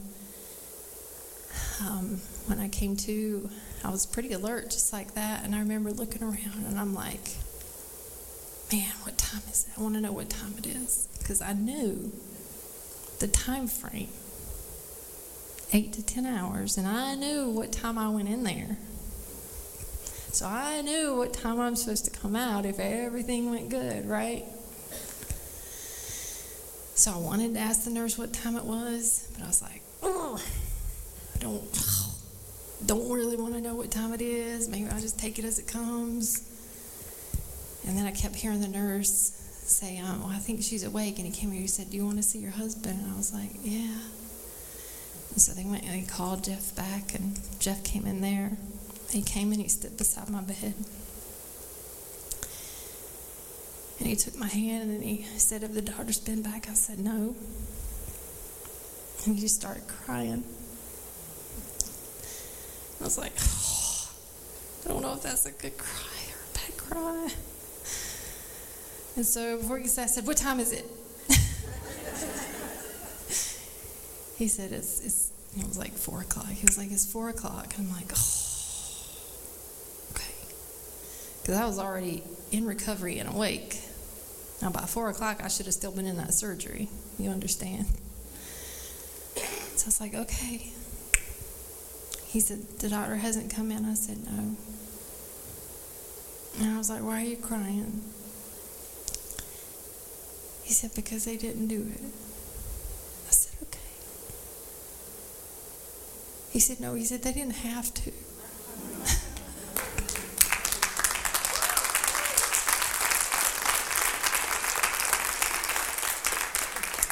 And I started laughing. And then I started crying. And a song, when I woke up from surgery, I can explain it. The song that I was singing even before that was, the joy of the Lord is my strength. I haven't sang that song since I was a kid in Sunday school. But it was there in my brain just like that. And then he told me that. And right after that, the doctor came in. And my husband was still crying. I was crying. And the doctor was like, has Jeff talked to you? And I said, well, a little bit. And he said, it was great. He said, we're ecstatic. I can't explain it. He said, we got in there. He said, we didn't have to do the Whipple surgery. He said, I put you back together like you were supposed to be. He said, we got the tumor. He said, we got all of it. He said, the liver, he said, we got that, no problem. He said, you still got your pancreas. You still got all that stuff. He said, you still got your glands.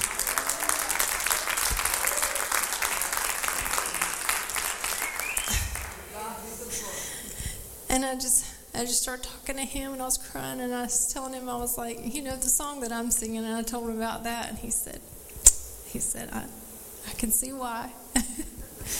He said, well, it's a good day. I said, yes, sir, it's a good day. And so,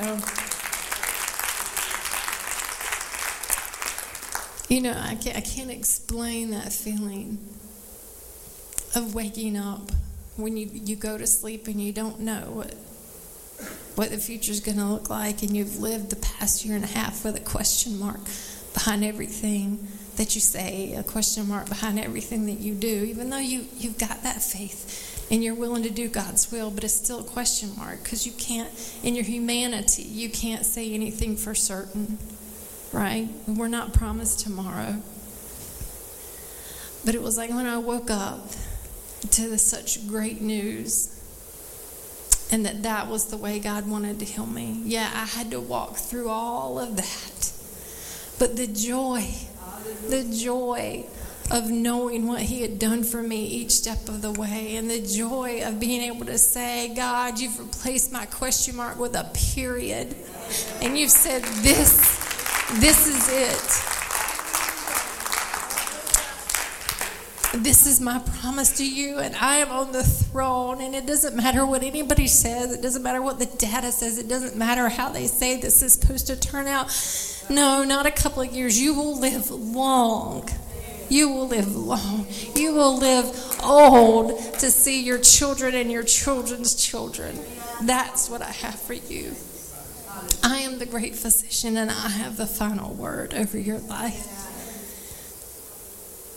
And so we, I was in the hospital for a little while, and again, like the devil will do, in spite of all of that, I would be laying there, and he started to creep in, and those doubts that would come into my mind and say, okay, well, yeah, you're okay right now, but you got to go through like 5 years of scans, and, and who knows how, it'll come back, or, this, that, or the other. And just the lies that the enemy of your soul will tell you after God has given you the answer and you want it. And God put in my spirit, He said, Sheila,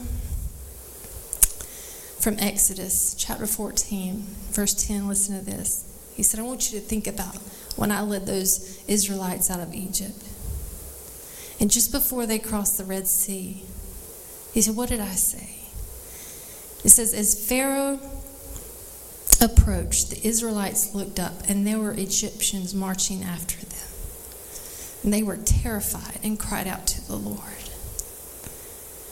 And then you skip down to verse 13. It says, Moses answered the people, do not be afraid.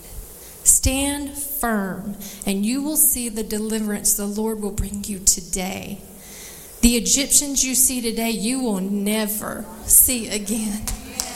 The Lord will fight for you. You need only to be still.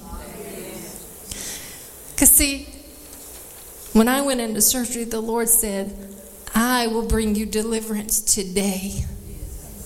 Stop worrying about the future. You look at today. I have healed you today. There's no reason to be scared. Quit looking back. Quit looking back at everything that's scary. Quit looking back at all the thoughts of what you went through. Quit looking back at all the hurts. You look ahead of you at what I have for you, and you go through, you march through the seas that I'm getting ready to part for you, and you get to the other side, and you let the waters come back, and you don't worry about all that stuff. You don't have to wander around in the desert for 40 years. You can get there right now if you choose to. If you will take what I've given you and believe me and believe my word and follow my direction, I have given it to you. It is right here. Now take it. Take it and move on. Move on from whatever it is. Move on from the baggage of our past. Move on from the sickness. Quit believing the lies of the devil and just move on and accept what he has for you. And I know it's hard. And there are people in this room that have walked through cancer. There are people that are walking through it now. Ronnie Lynn has walked through that. Anna, you're walking through that. But God's got you. And there are others in this room that have walked through sickness, have walked through pain, whatever it is. But God's got you. And if you choose to just praise the Lord through your circumstances, I can't promise that it's all going to turn out like we want it to. I can't promise that it's going to be an easy road, but I can promise you this, that if you will let him, he's going to walk right beside you. And he's going to hold you in his arms, and he's going to assure you that everything's going to be okay. And he'll drive that fear away, and he'll drive that anxiousness away. And he will just take you right there in his arms. And he'll just prove to you that he is who he says he is if you will let him. If you will let him. If we could have that last video, please.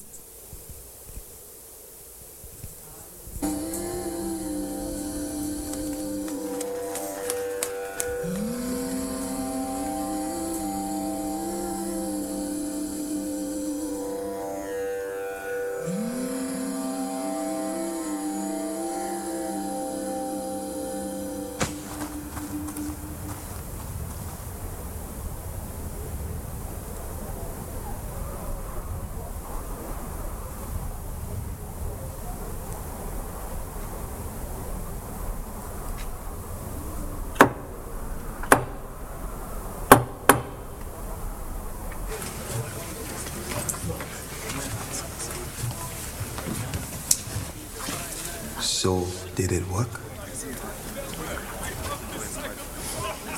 I'm sorry, Lilith.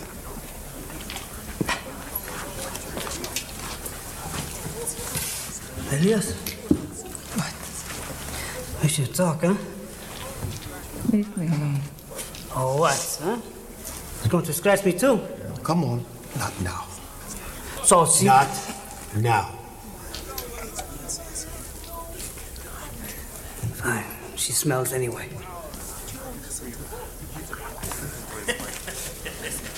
I don't know what else I can do to help you. Give me that.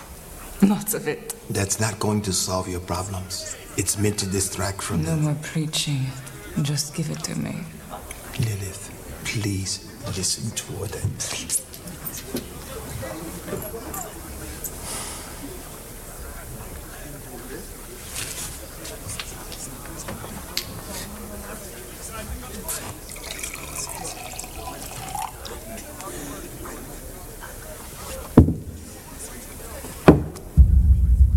I said leave me.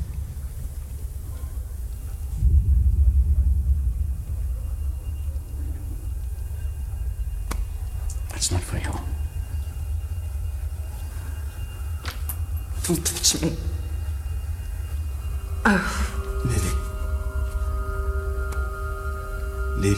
Lily, are you okay?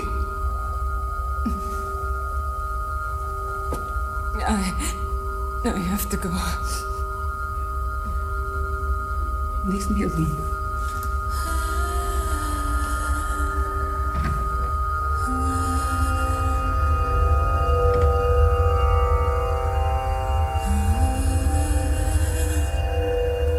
Leave me alone.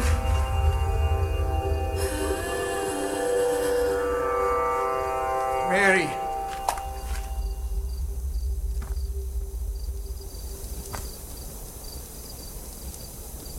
Mary of Magdala.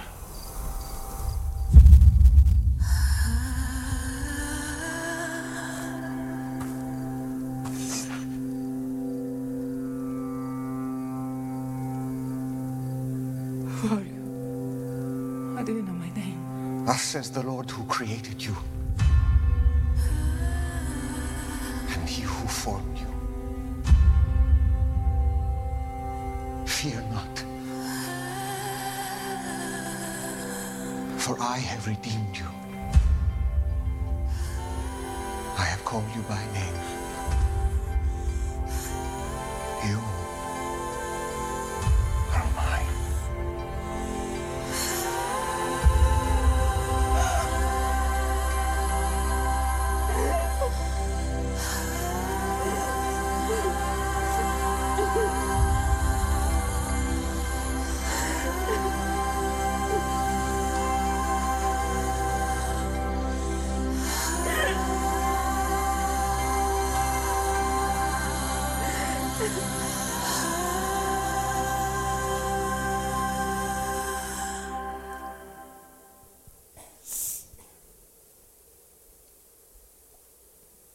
If we'll just let him, if we'll just answer his voice when he calls and let him help us. There was a time in my journey when I was so sick. One day that Rachel heard me getting sick, my husband was outside, and she ran in the room, and we had shielded them from so much, and she ran in the room, and she ran to the bathroom, and she got a washcloth, and she ran in the room, and she pulled my hair back, and she started wiping my face, and I said, baby, I said, no, I said, go get Daddy, I don't want you to see me like this. And she said, but Mommy, I love you. I want to help you. Just let me help you. And isn't that just like what we do when God is saying, I just want to help you, and you say, I don't want you to see me like this, God. No, let me get this figured out. Well, I don't want you to see all my mess. I don't want you to see me hurting. I want to be this strong person in control. And he says, just let it go and let me help you. Because I am the one who formed you in your mother's womb. I have called you by name, and you are mine. And I will take care of this for you.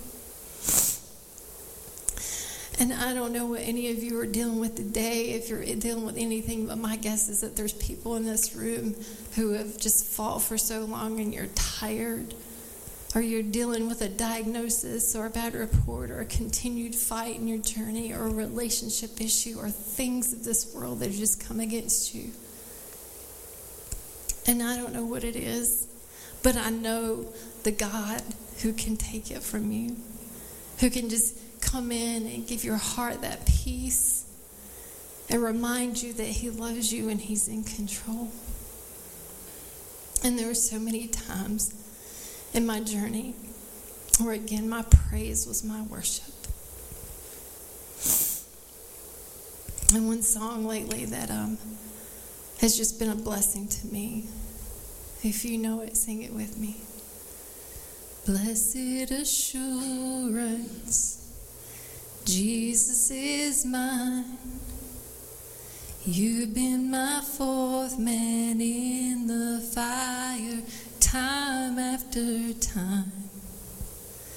Born of his spirit and washed in his blood. And what he did for me on Calvary is more than enough. So I trust in God, my Savior, the one who will never fail. He will never fail. I trust in God, my Savior, the one who will never fail. He will never fail. Perfect submission, all is at rest. I know the author of tomorrow has ordered my steps. So this is my story, and this is my song. I'm praising my risen King and Savior all the day long. So what? I trust in God, my Savior, the one who will never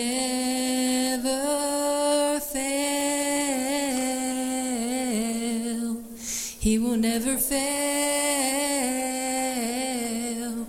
I trust in God, my Savior, the one who will never fail.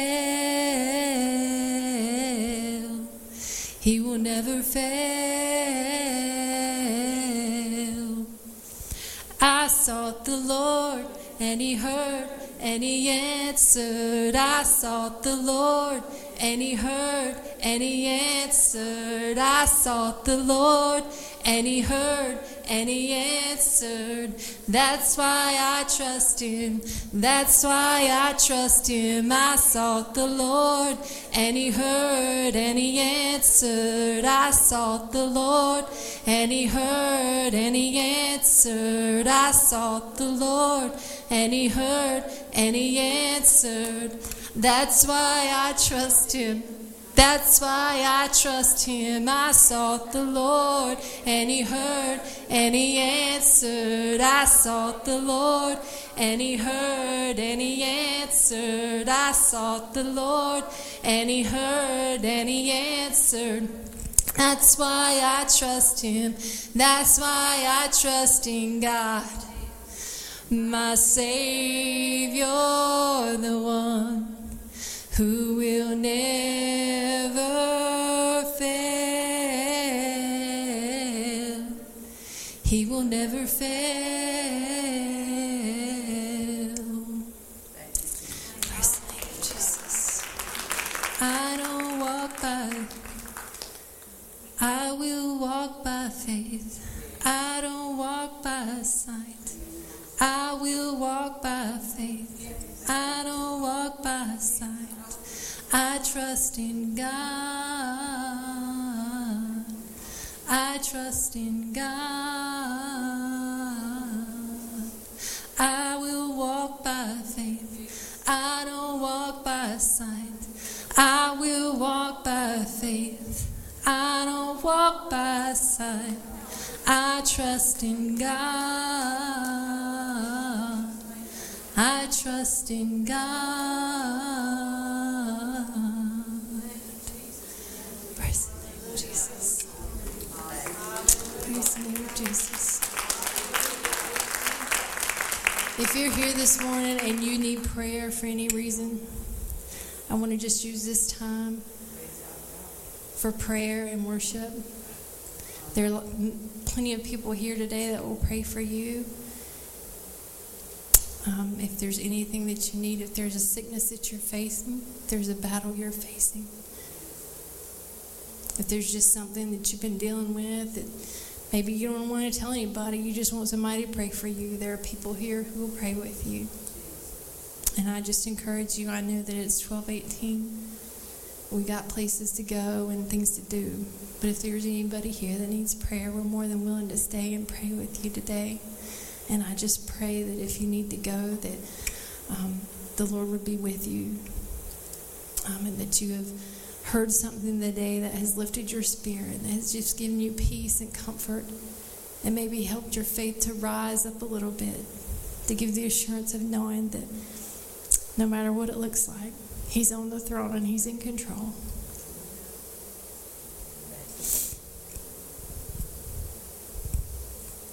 As the music plays softly, if you would like prayer, if you'll come front, we'll be glad to pray for you. Maybe you just want to come and praise Him for a while. Don't be in a hurry, because God's got this. And wherever you need to be, you'll get there in time. Okay, if you'll turn the music on, please. And just come forward if you feel like you need to. Heavenly Father, have your way. Have your way, Lord. Have your way, Jesus.